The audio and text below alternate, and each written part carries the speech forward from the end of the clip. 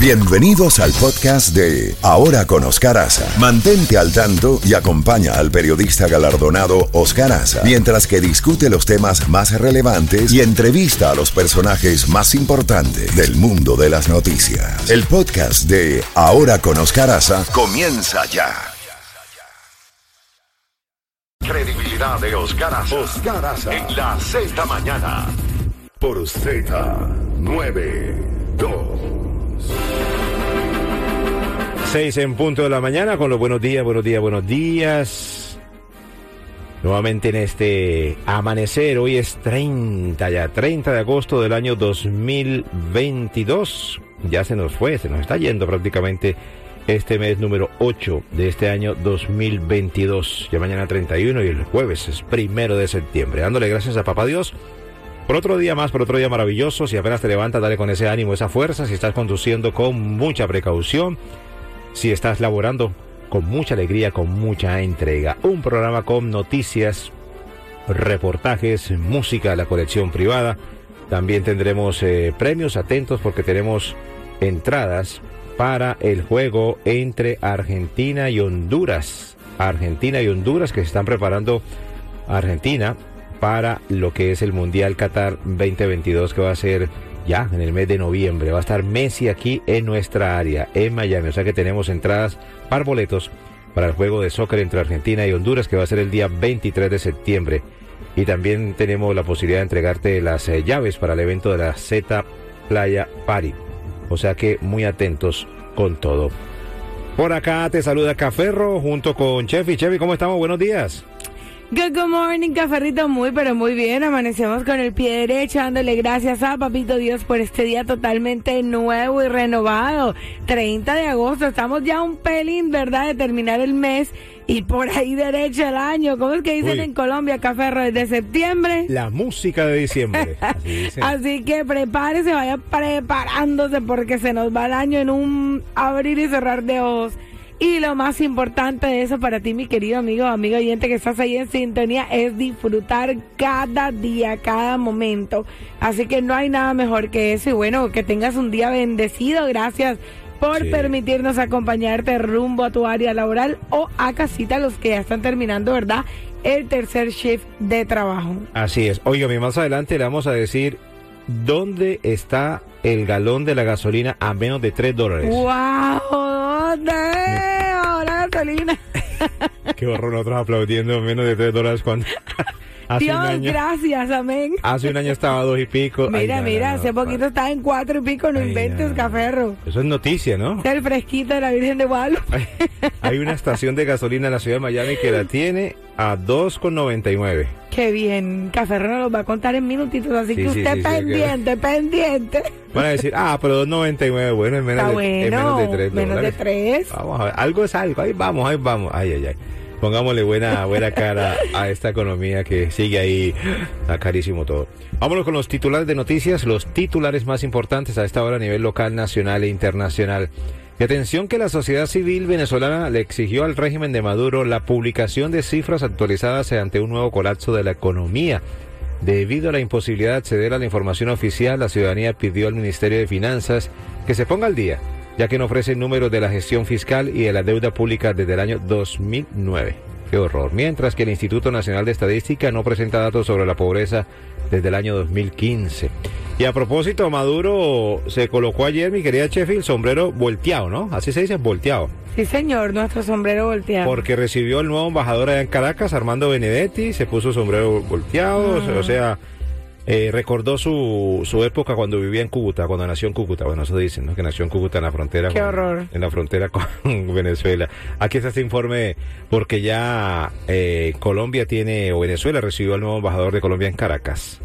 El presidente de Venezuela, Nicolás Maduro, apuesta por una unión inquebrantable con Colombia. Así lo dejó claro Maduro tras dar la bienvenida y recibir las cartas credenciales del embajador de Colombia en Venezuela este lunes en el Palacio del Pueblo. Este es un gran paso en las relaciones diplomáticas entre ambos países, las cuales llegaron a su fin en 2019, cuando el anterior presidente de Colombia, Iván Duque, mostró su apoyo al líder opositor venezolano, Juan Guaidó. Vamos a ver qué sucede. Mientras tanto, la dictadura de Ortega Murillo en Nicaragua se convirtió en un puente clave para la entrada de Rusia, China e Irán en la región. Increíble este titular. La Comunidad Andina de Naciones pidió la reincorporación de Chile y Venezuela al bloque regional. Esta Comunidad Andina la lideró nada más y nada menos que Gustavo Petro, el nuevo presidente de Colombia. Satélites estadounidenses detectaron daños por inundación en el centro de testeo nuclear de Corea del Norte. Igualmente, más de 200 detenidos por el régimen de Beijing tras el escándalo bancario que provocó protestas en China. Y la noticia también que tiene que ver, mi querida Chefi, con los deportes, pero es lo que sucedió ayer en el US Open, porque Serena Williams, Chefi, arrancó con todo. Recordemos que ella dijo que después de este importante certamen, se va a retirar. Pues triunfó, pero hubo miles y miles de aficionados que solamente fueron a verla, porque ya está anunciando, y recordemos que Serena Williams ha sido toda una gloria en el tenis acá en los Estados Unidos. Ella desde muy pequeña inició en ese importante torneo, el US Open, y ya está anunciando que se va a retirar. Escuchemos. 24 años después de su primera victoria en un Grand Slam, Serena Williams vuelve al Abierto de Estados Unidos, pero esta vez para dejar atrás sus días como tenista profesional en este torneo. El icono del tenis anunció que su retirada como jugadora estaba cerca en una entrevista para la revista Vogue a principios de este mes.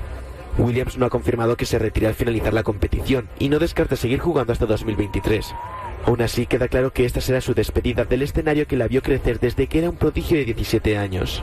Miles de fans acudieron al Abierto solo para ver el primer partido de Serena, a la que consideran, sin ninguna duda, todo un ejemplo a seguir.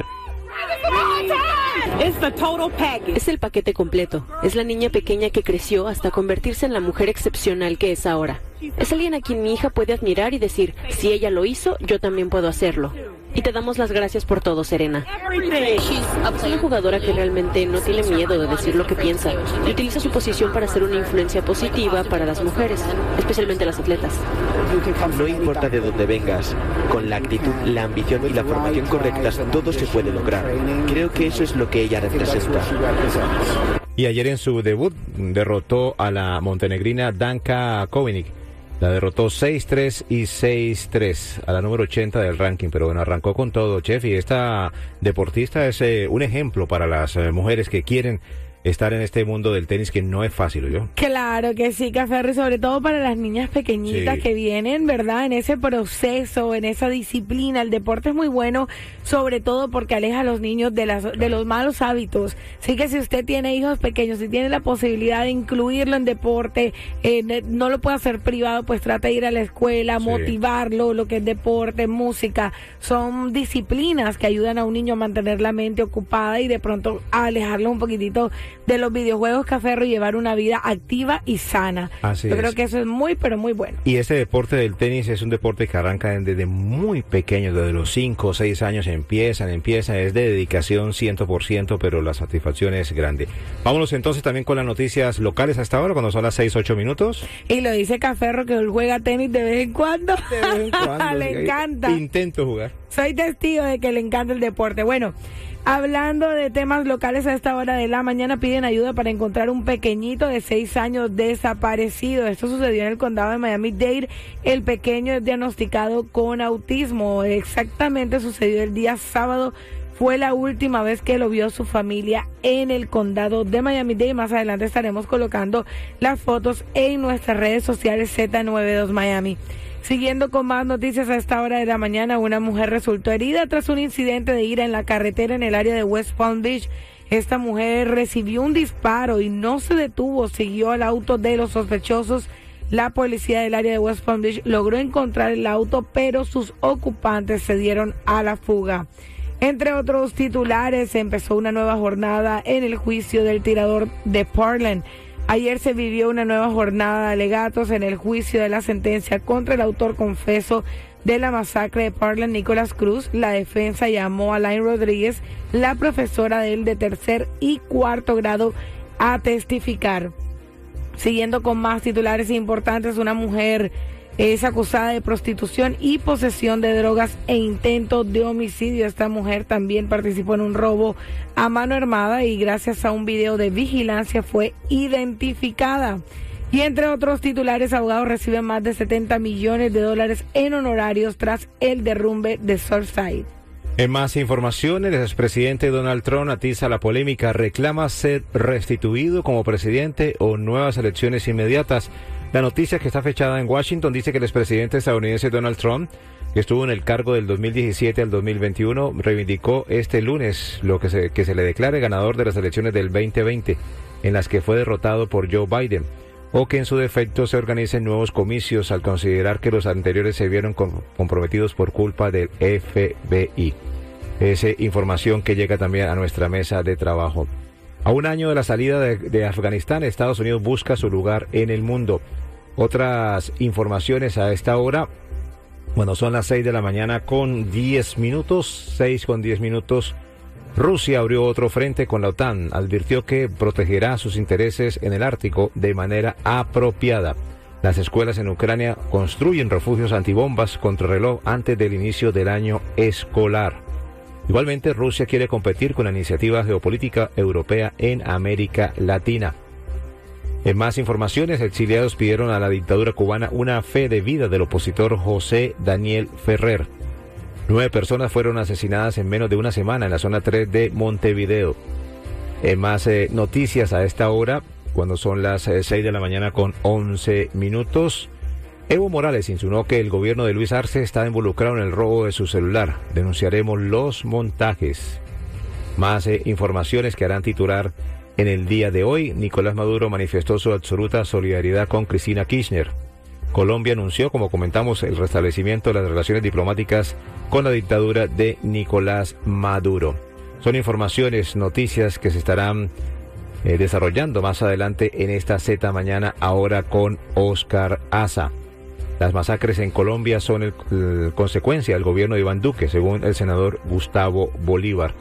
Y el Ministerio de Justicia de ese país en Colombia pedirá aumento de presupuesto en su cartera para obtener 1.2 billones adicionales. Muy bien, y también informaciones hasta ahora que nos están llegando desde la isla, desde Cuba, también en este titular. El gobierno cubano sancionará a ganaderos con decomisos y multas de hasta 20.000 pesos. Igualmente, represión en Nuevita, seguridad del Estado registra domicilio de niña golpeada por la policía. Y castigan a presos del 11 de julio por negarse a rehabilitación ideológica. Qué horror este titular. Bueno, llegó el momento para que marques el 305-550-9200. 305-550-9200, porque la llamada número 9 se lleva 2 entradas, 2 boletos para el partido de soccer entre Argentina y Honduras el 23 de septiembre. Argentina, que se está preparando para lo que es el Mundial Qatar, que va a ser en el mes de noviembre, y Honduras, que está ahí con su nuevo proceso. Vamos a ver qué sucede, porque va a estar aquí Messi. 305-550-9200, la llamada número 9 a partir de este momento. Y arrancamos con buena música. Aquí está el príncipe de la canción, José José, y esto se llama El amor acaba. Buenos días, feliz martes.